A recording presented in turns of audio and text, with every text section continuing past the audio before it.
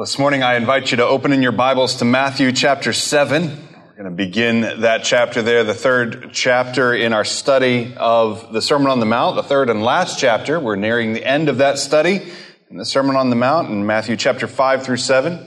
This morning we're going to look at Matthew chapter 7 verses 1 through 12. So I invite you to follow along with me as we read that passage there. Matthew chapter 7, verses 1 through 12. Judge not that you be not judged. For with the judgment you pronounce, you will be judged. And with the measure you use, it will be measured to you. Why do you see the speck that is in your brother's eye and do not notice the log that is in your own eye? Or how can you say to your brother, let me take the speck out of your eye when there is a log in your own eye? You hypocrite. First take the log out of your own eye, and then you will see clearly to take the speck out of your brother's eye. Do not give dogs what is holy. Do not throw your pearls before pigs, lest they trample them underfoot and turn to attack you. Ask, and it will be given to you. Seek, and you will find. Knock, and it will be opened to you. For everyone who asks receives, and the one who seeks finds, and the one who knocks, it will be opened. And which of you, if his son asks him for bread, will give him a stone? Or if he asks for a fish, will give him a serpent?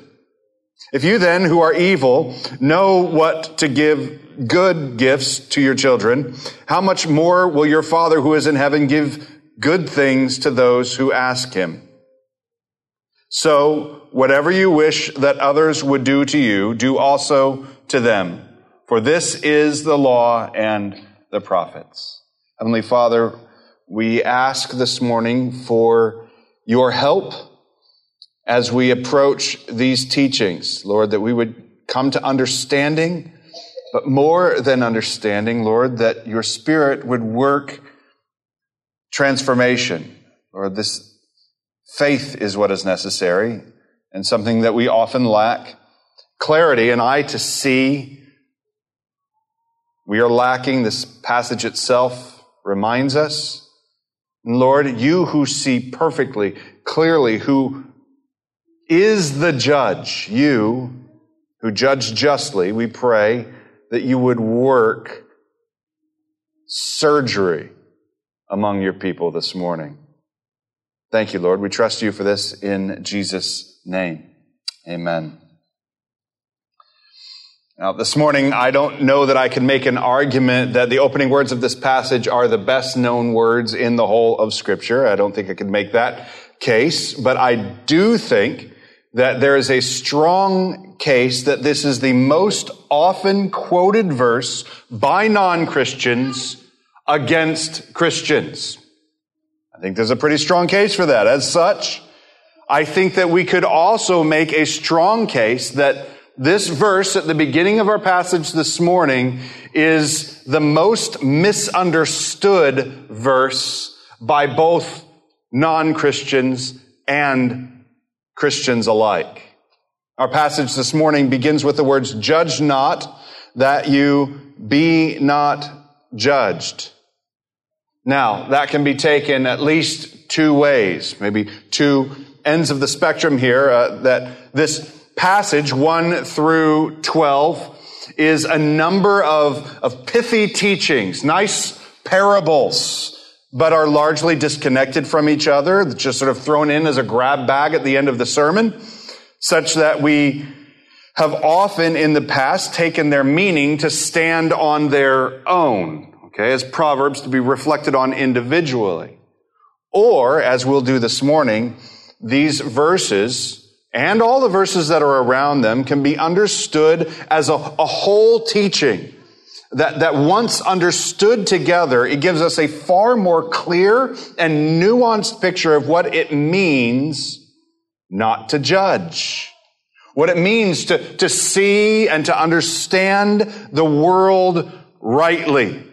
That's really what the whole of the section, particularly our teaching in verses 1 through 12, are driving at. And so let us consider these passages together. We'll do it this way, a bit of an outline so you can know up front the way that we'll walk through our passage this morning. We're going to begin in verse 1, and I believe that verse 1 is really the teaching. And Jesus has done this throughout the whole of the sermon, so we shouldn't be surprised that he does it again. He sort of lays out a teaching in a very clear and concise statement. Judge not, that you be not judged. That's the teaching. And then in verses 2 through 6, he speaks to the family, how the family, the disciples, are together to apply that teaching. Then in verses 7 through 11, he turns to apply it to the Father, the relationship of the children with the Father.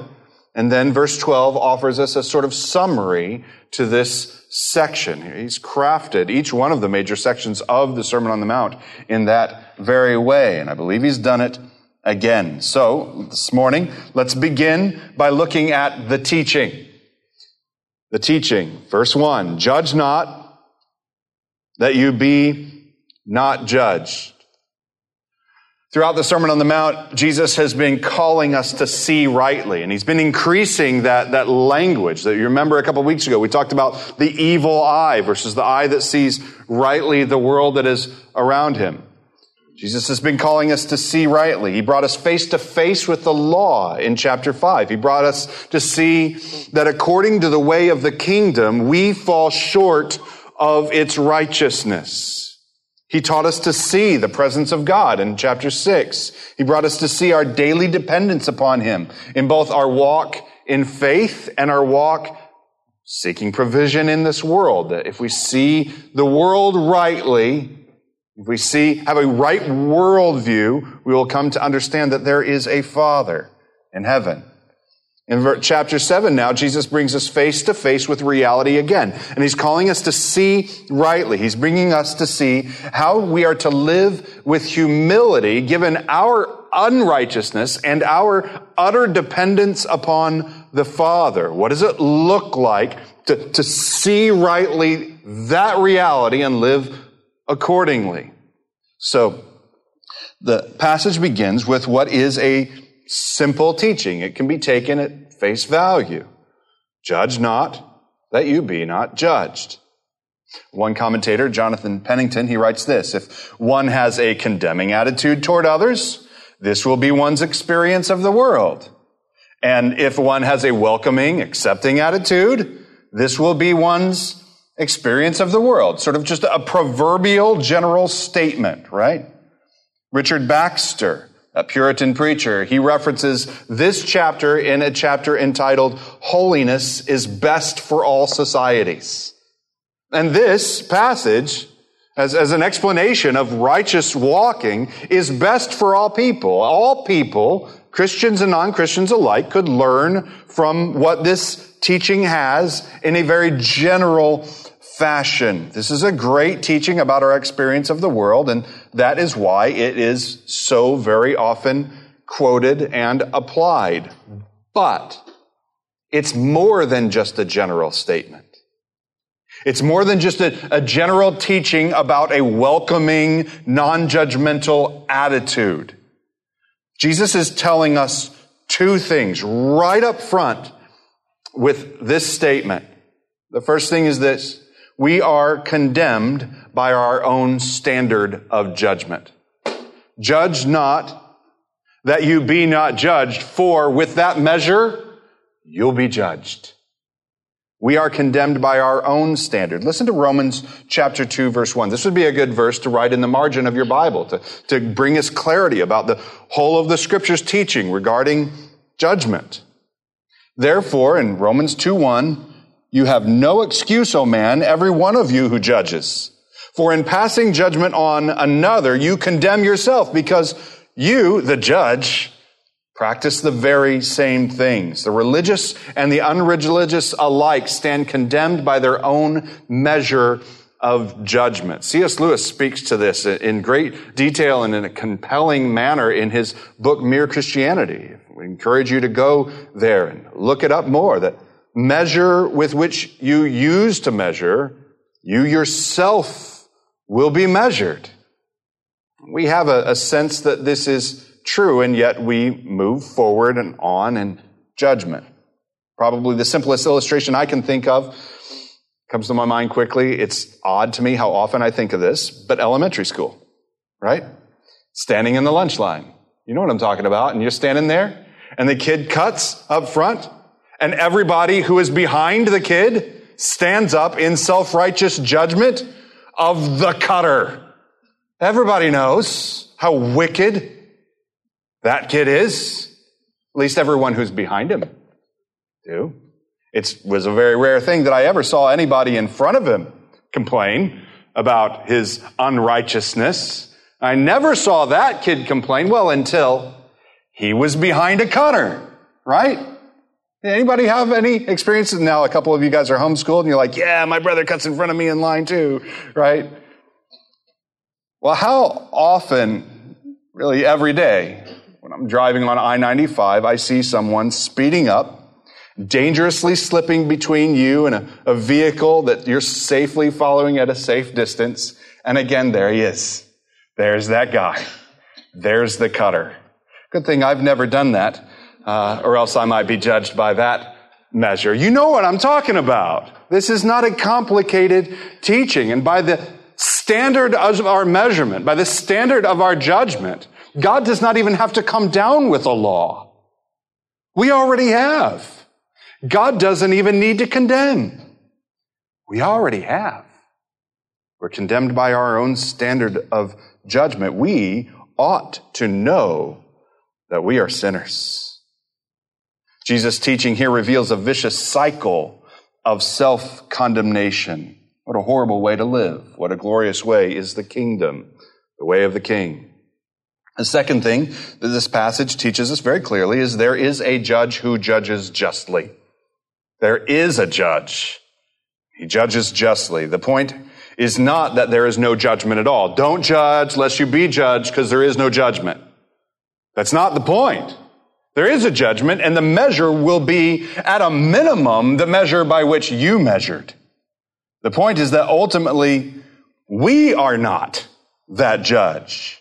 The caution is that we ought not to judge, for one day we too will be judged. Do you hear that? There is still a judge. 1 Peter 2:23, speaking of Jesus.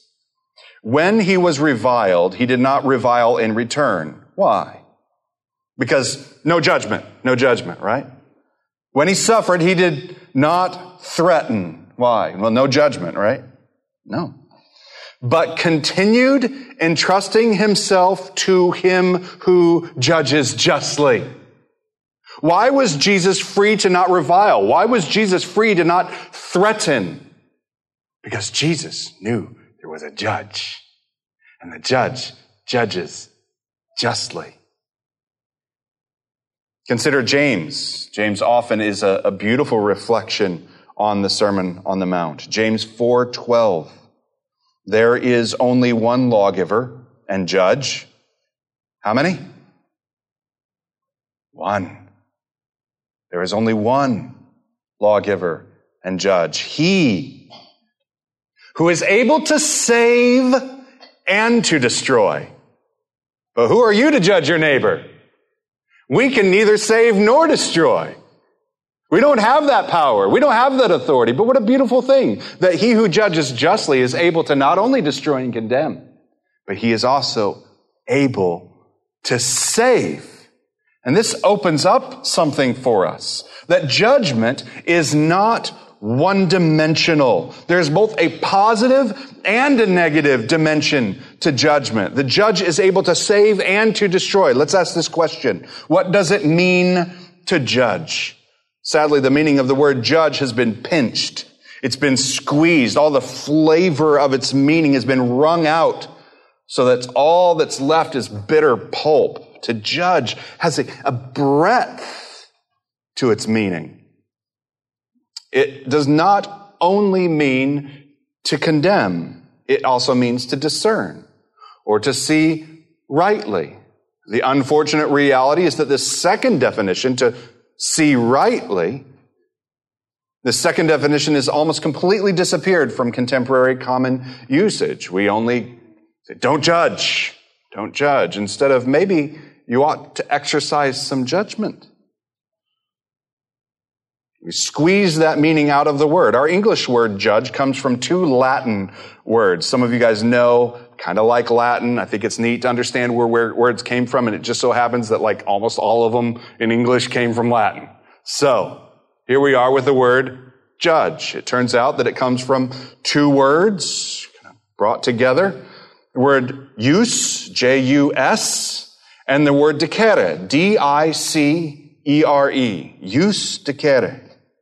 Jus means right or just. Dicere means saying or decision. So what does it mean to judge? What is justice? It is a right saying. It is a just decision. The root meaning is far closer to the breadth and nuance of meaning of the Greek word that Matthew uses here. It gives us better understanding of what Jesus is getting at. Let me try to paraphrase. Don't presume to think that you have the wisdom, perspective, or righteousness to bring down a right saying or a just decision upon your brother so that you may stand in judgment over him. Don't presume that you have the right saying. Don't presume that you have a just decision and the right, therefore, to stand in judgment over him, especially when you realize that any error you make in your judgment will leave you self-condemned. The difference here is between the exercise of right discernment and wisdom in life and relationships and the presumption that you have the authority to condemn. It's the difference between what one commentator calls moral discernment and personal condemnation. Do you hear the difference? The same commentator writes, Christians can pronounce that is good and that is wrong, but not you are therefore condemned by God. We have not been given that throne to sit on. We have a low throne, and we make some good, educated, hopefully faith-filled, clear-seeing decisions. But we have no right to condemn. We must ask ourselves, is judgment, the judgment of condemnation, really what we want anyway? Again, James is a helpful commentary on the Sermon on the Mount. James 2:12 and 13. Here's what he says. So speak and so act as those who are to be judged under the law of liberty. As a people who have received mercy, you might say. For judgment is without mercy to the one who has shown no mercy. Mercy triumphs over judgment. And I remember the Sermon on the Mount, right? Forgive us our debts as we forgive our debtors. I say, that's beautiful. That's excellent. That sounds like maybe what James and Jesus are getting at here. Now, we have this passage, this teaching at the beginning of the section, and then he begins to apply it. He applies it with two examples to the family. We'll see what I mean by family in just a moment, but he gives two examples. An example that deals with logs and specks, and then pigs and pearls. Look at it with me. Logs and specks. Verse 3. Why do you see the speck that is in your brother's eye? Do you hear what it's talking about? Why do you see the speck that is in whose eye? Just some passerby that you decided to judge with no knowledge at all of him? No. This is why do you see the speck that is in your brother's eye? This is a family issue that Jesus is addressing. It's one of the first reasons why to apply this particular passage in that general sense alone, non-Christians to Christians or just willy-nilly in the culture, isn't a right application of Jesus' teaching here. He's talking about the judgment of those who are nearby, close, even brother. This is a one another passage. This is an intramural question among the believers. The audience that Jesus has in mind with his teaching is the church. It's the disciples. We're not to judge one another with a heart of condemnation. The question is put in two ways in verses 3 and 4. He says it 2 times, 2 ways.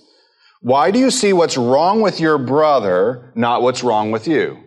Why do you see the speck in his eye and not the log in yours, right? And then, why do you try to fix what's wrong with your brother without fixing what's wrong with you? You see, you don't see what's wrong, and even if you do see what's wrong, you don't do anything about it except for in your brother. The warning is there to elicit humility in the people. Don't you see how foolish hypocrisy looks, he's saying. I mean, you hear it, right? We've heard it before, but do you see it? Can you visualize it with me? Looking for a speck in a brother's eye when you have a, what's the word? Log? A 2x4? Lumber sticking out your eye? It's foolish. So when he says, oh, hypocrite, in just a moment, like, yeah, that's a good word for it. That's really a foolish, near silly, comedic image. It's glaring, it's obvious, and the only person who doesn't seem to see it is the hypocrite himself. Jesus is teaching us to admit that our sin leaves us to not always see the world as it really is and to look like a fool in the process. Most importantly, we don't always see our sin for what it really is. And so in verse 5, he says something that ought to take us aback. Speaking to the brothers in the way that we treat one another.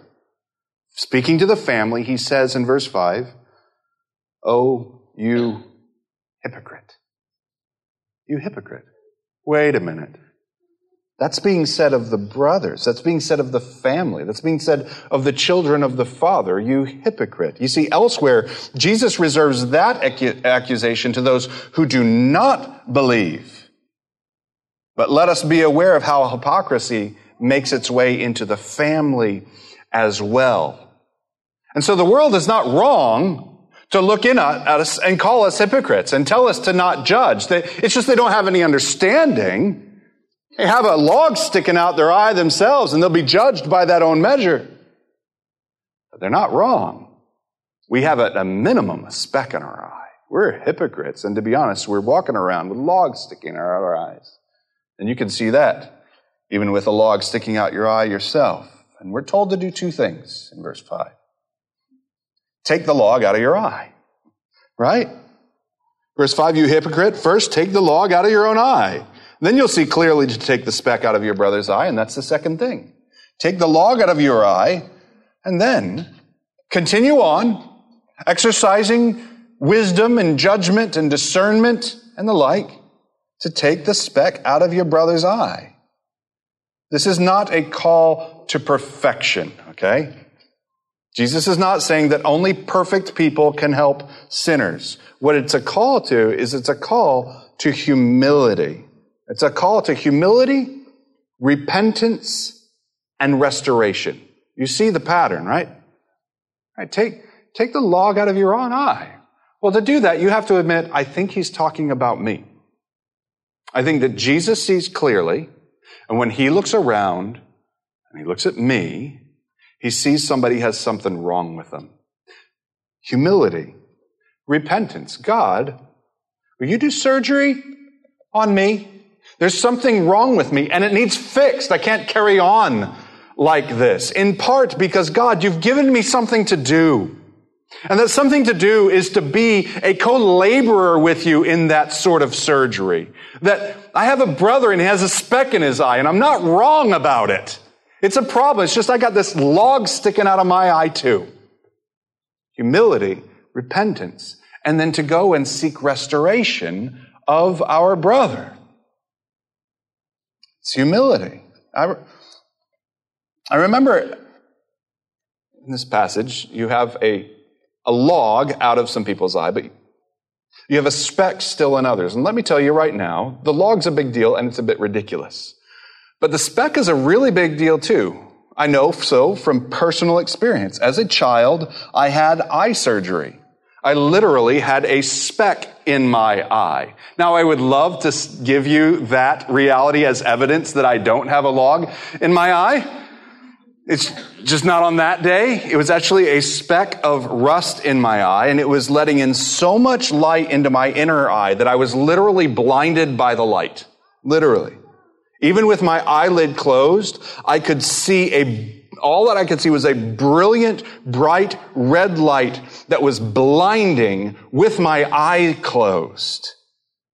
I was brought to the surgeon, and he gently removed the speck of rust from my eye. Let me tell you, first of all, it's not like I only have a speck, don't worry about it. It's a big problem. We have a responsibility, a love-laden responsibility to begin with humility, to move to repentance, and then to go and restore our brother and say, brother, you got a speck in your eye. And it's not good. But I can tell you one thing, two things that I'm thankful for. I'm thankful that the surgeon on that day, when I had a speck in my eye, that he did the surgery. That he was so humble that he couldn't take the speck out of my eye. Surely he has something wrong with his vision as well. It turned out, I have a eye problem myself, the doctor says. No, I'm glad he did the surgery. But I'm also glad that he worked gently.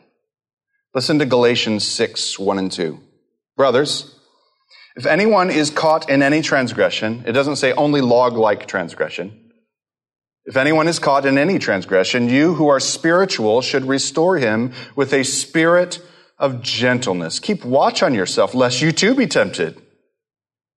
Bear one another's burdens and so fulfill the law of Christ. And the law of Christ is a law of liberty. It's a law of grace. It's a law of restoration and redemption. I'm glad that he did the work with a spirit of gentleness. He was careful because he knew that he must see clearly through the magnifying glass and that his hand must be steady. Brothers and sisters, one of the reasons why we are careful in humility and repentance and repetitive in humility and repentance is not just so we can get our act together, but as an act of love for the brothers and sisters that are around us. It's why discipleship, a faithful pursuit of Christ, is actually a love for your neighbor. That doctor was careful on that day. That doctor was gentle on that day, but he practiced his art. Love among the family of faith does not desire to condemn the brothers and sisters. Love bears with one another while enduring with long-suffering hope. I'm reminded of the beginning of the Sermon on the Mount. You remember what's held out as blessed, as a beautiful way of the kingdom. You remember it's those who have a poverty of spirit, who have the humility to realize that they're broken, right?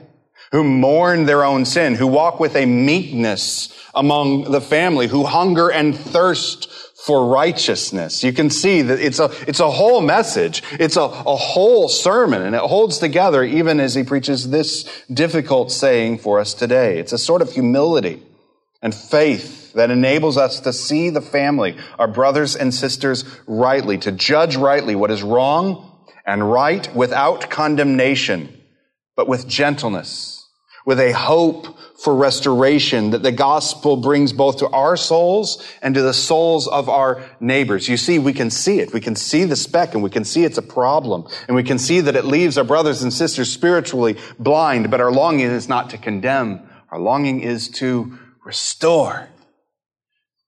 God receives all the glory because he is the restorer. Now, interestingly, that's only the first little example that he gives. Actually, verse 6, I believe, is part of the whole of Jesus' teaching here. Look at it with me. Verse 6. Do not give dogs what is holy, and do not throw your pearls before pigs, lest they trample them underfoot and turn to attack you. I'll tell you, Jesus has used vivid imagery throughout the whole of the sermon, and this is just another very good example. Jesus has warned the disciples not to judge their brothers. Let us remember that the brothers, You got to get in the context. Hear what Jesus is actually saying and to whom he says it the first time so we can understand what he's teaching to us yet today. When he's speaking to the brothers, he's speaking to disciples who are brothers with all of the religious Jewish people around them who are still rejecting the Messiah. So, how are the disciples of Jesus to relate to their brothers who are rejecting Jesus? Well, are they supposed to judge not? I mean, maybe they're onto something. Are they supposed to fearfully wonder, perhaps the Pharisees and the religious rulers who are rejecting Jesus are right and the followers of Jesus are wrong? Are they supposed to exercise that sort of humility? Is that what it means? Judge not. Don't even hold a conviction about what is true regarding religious and spiritual things? Is that what he's calling them to? No. Jesus is bringing a nuance with his teaching in verse 6. A nuance to his teaching on judgment by offering a corollary teaching to his disciples as they sat before him on that mount on that day. There are those who were once among you, he's telling them, who were identified as your brothers, but in rejecting the Messiah, they are no longer brothers. Practically, this is what he's telling them. Let us be very clear. He is not telling them to kick the dogs and kill the pigs. He's using a metaphor and it communicates. And it's severe. But he does not say kick the dogs and kill the pigs. This is not the way of Jesus. It's not the teaching of Jesus. We have to make a travesty of what he's communicating here. We have to, really, you got to look at this whole passage with a log in your eye to get that out of it. This passage has been used to wrongly vilify Jewish people and others who don't believe throughout history, to kick and to kill. He's not saying that it's a worthless people. Here's what he's communicating. He's saying that it's a worthless wrangling to enter into arguments with those who have clearly rejected the Messiah and the gospel of his kingdom. He's not speaking about worthless people. He's speaking about a worthless argument. The pearl is the teaching of Jesus. But if one has rejected the teaching, that pearl has become worthless and trampled by him. And so to wrangle, to argue with one who has chosen to reject the word is to profane the holy teachings of Jesus. Let's be clear. The business of the disciple of Jesus is to preach, to proclaim, to persuade, and perhaps more compellingly to be transformed and to love and to be patient, but not to argue, not to badger. Such wrangling is a profane casting of pearls before swine. Listen to Matthew 10:14. It gives us an example of a time that Jesus sent out his disciples to preach the gospel among the towns of the Jews. And as they went, many believed. But here's his counsel as they would go. Jesus in Matthew 10:14 gives this instruction, and if anyone will not receive you or listen to your words, shake off the dust from your feet when you leave that house or town. Jesus is not the one who proclaims the gospel to become a meaningless, argumentative babbler among those who have clearly rejected the Messiah. I love this passage because when it's taken together, it begins to nuance itself. It begins to instruct us in a wisdom that is not just a simple, short, pithy statement, but it actually begins to correct us and offer a humility that perhaps there are some things that I do not yet understand. Particularly, so far we've seen things that we don't understand about the nature of our relationship with our brothers as it regards judgment. But now let us consider, beginning in verse 7, the nature of our relationship with the Father. Chapters 5 and 6 had many difficult teachings about anger and lust and divorce and hypocrisy. Matthew 6:32 then offers this consolation. Your heavenly Father knows what you need, so seek him. Kindness. Then, we're told, don't judge. You've got a plank sticking out of your eye, a difficult teaching to swallow, a difficult teaching to understand and to apply. And then we get to Matthew 7:10, and it says, your Father who is in heaven gives good things.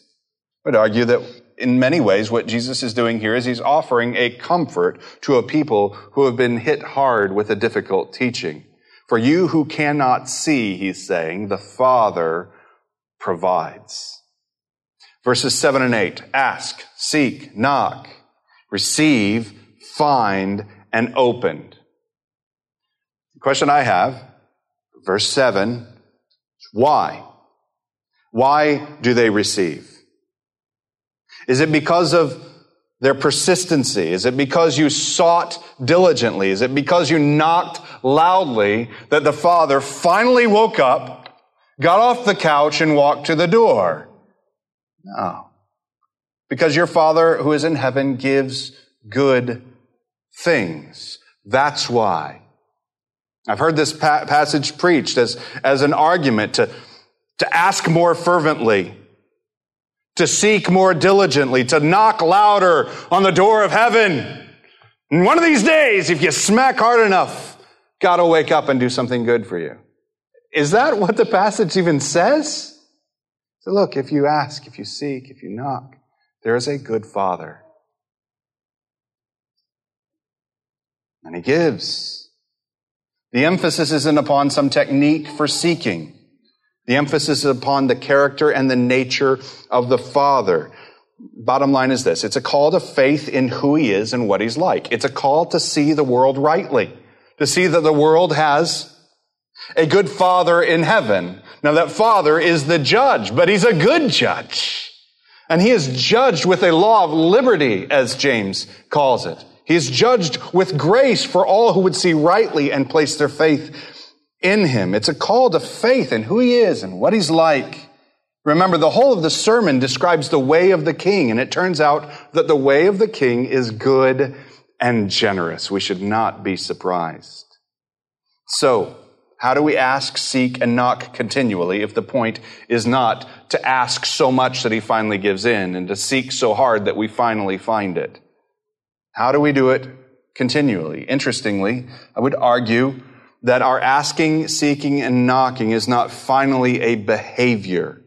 It isn't something that we do to finally get noticed by a negligent Father. It's something that we finally notice about a good God. We notice that He's good, and so we ask. We begin to have right eyes with the specks and logs of sin removed. By the gracious sending of a brother, we used to say, don't judge, don't judge, don't judge. And then finally the work of restoration, we saw, oh, I get it. I was wrong. And I myself have something to repent of, including my telling you, don't judge. Don't judge. You were restoring me. And we begin to see that God has been good even when we weren't asking and when we were trying to send Him away. And what we do is we don't knock harder or seek more diligently. We fight for faith to believe that His provision, no matter what it is good for His people because He is good. We're free to ask again. We're even told to pray daily and at all times. We're even given a prayer to pray. But we must not believe that asking somehow has changed God from stingy to generous, from unsure of what we need to good and generous because we finally told Him and the message got through. James, again, offers a corrective for us here. James 4:2-3. You do not have because you do not ask.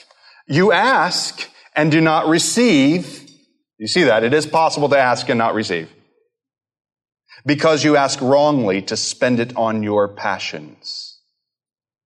God's good. Sometimes He does not give us what would destroy us or give us a clouded vision of His glory. You see, persistence in asking doesn't change the problem with why we don't receive. We don't see rightly. We don't have a right vision of the Father, and we don't have a right vision of His way. So what is it that we are seeking? Is it That God is there, I am here, and here's what I want. And so I tell him about it. Oh, the asking, the seeking, the knocking is on the very door of heaven that we might see God. If we see him, we've seen his kingdom and his way and his provision and his glory. Jesus is asking us to apply his teaching on judgment also to God. You see this? Judge not, that you be not judged. Don't judge God. Don't see him wrongly. Don't rightly discern wrongly about who God is. What is his nature? When we face difficulty or trial, we ought not to think of ourselves, God has abandoned me. The Father has not been good to me. We must confess that we may not have eyes to see clearly. We may not have a right view of reality. We may have sin that is an impediment to us so that we are acting more like rebels than children. We ought not to judge our brothers and sisters, but we ought not also to judge God. Rather, in both cases, we ought to have the eyes of faith. We ought to have the Scriptures tell us what is true and then believe it. Now, verse 12. This, perhaps, might be one of the most well-known passages of Scripture. So whatever you wish that others would do to you, do also to them, for this is the law and the prophets. If it's not the most well-known Scripture, perhaps it's the most well-known by parents who are trying to tell their kids how to behave. Now, we've heard the instruction, do not judge, do not condemn. We've been warned that our own sin may cause us not to see rightly. We've been reminded that God is our good and generous Father. And here he gives us a summary of what he's teaching us. Now, in light of this, having our vision corrected, how might we live? Is there any summary statement, given the goodness and glory of our sovereign, that might give us direction in how to live and how to relate to one another? So whatever you wish that others would do to you, do also to them.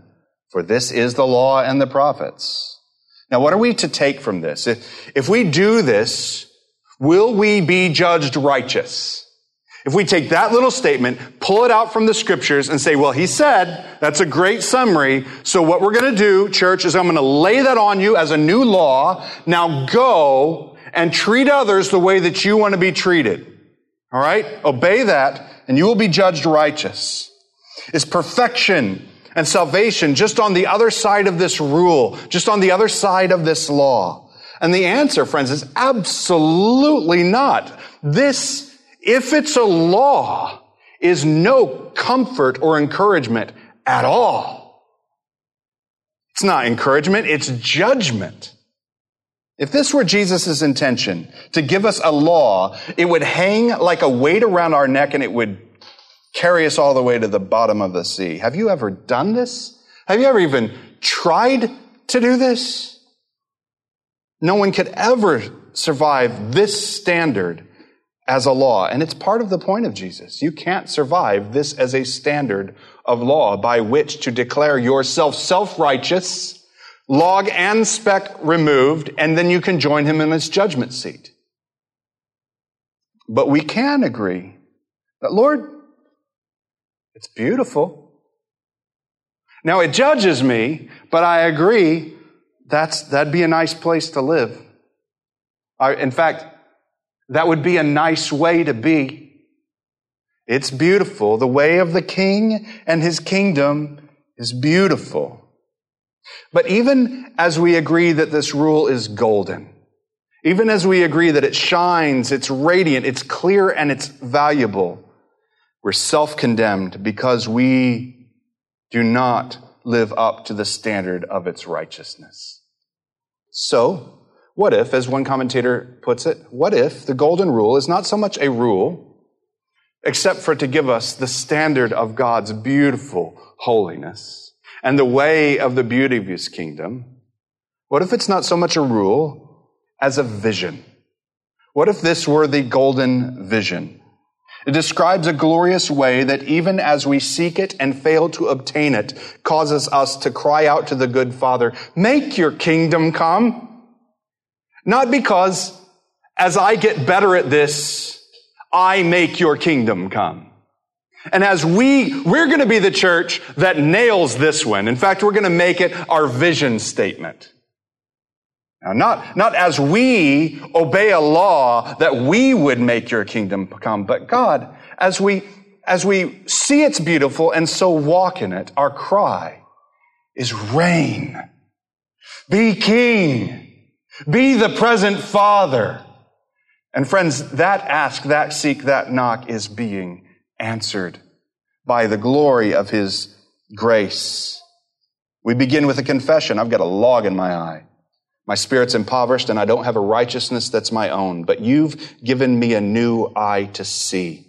And what I see is not my own righteousness, but I see yours. And I see it being described right here in verse 12. That's beautiful. That is your glorious way. I see the glory of a king and I see the beauty of a kingdom way. I'll seek. I'll make every effort to walk in it. I'll seek. I'll ask. I'll knock. But the only way I'll ever enter is grace. And this is the gospel. There isn't a person in this room that doesn't have a log sticking out of his eye. Romans 3:23 and through 26. For all have sinned and fall short of the glory of God and are justified by His grace as a gift through the redemption that is in Christ Jesus. Notice where it's not found in my ability to fulfill the vision. The redemption that is in Christ Jesus, whom God put forward as a propitiation by His blood. He's speaking about the cross, to received by faith, not by works. This was to show God's righteousness because in His divine forbearance, He had passed over former sins. The judge Himself had not acted as judge. The whole time He saw it. And He could have come at any moment in absolute condemnation against rebels, but He passed over former sins, and He kept doing so. It was to show His righteousness at the present time. And what is the present time but the crucifixion and resurrection of Jesus? So that He might be just. Oh, He hasn't given up on that. He's still the judge. But that He might also be the justifier of the one who has faith in Jesus. Jesus is just. Do you know why? Because He's judge. And He sees rightly and brings judgment upon the condemned. That's His job, and He does it well. But Jesus is also justifier. He does perfect surgery. He who sees sin for what it is and forgiven by means of His own sacrificial grace has not brought condemnation upon us, but upon Himself. And so all who believe, who have faith in Jesus, are not condemned, but are justified. You see, we get to walk around and declare that. We get to see rightly sin for what it is and declare grace. And call out for grace. And call out repentance in ourselves and in others, but without fear. Because we have not only the just, we have the justifier. Why do we not judge? Why do we not condemn? Because we have been shown our sin and we have been shown mercy. This morning I would call you to believe. I would call you to see rightly that your own sin and the sin around you is rebellion against a good God. And to call you to see that our God is both judge and Savior, Him who is able to save and to condemn. And all who believe and are forgiven by the grace of the cross will not approach a throne of judgment. But we get to approach a throne of grace. Friends, that's why we judge not. Because we get to be a people who see it for what it is. We get to see rebellion in ourselves and in those around us for what it is. And preach the power of grace to forgive, to restore, to redeem, and set on a new way. Heavenly Father, thank you for your word. There is so much more in these verses than we have even considered today.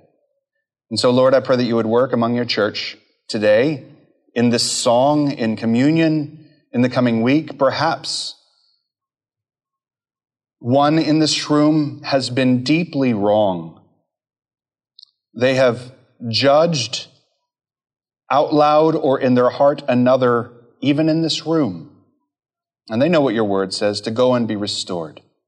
And so even instead of communion, there's a prayer that needs to be prayed. There's a word of confession and forgiveness that gets to be had between one another.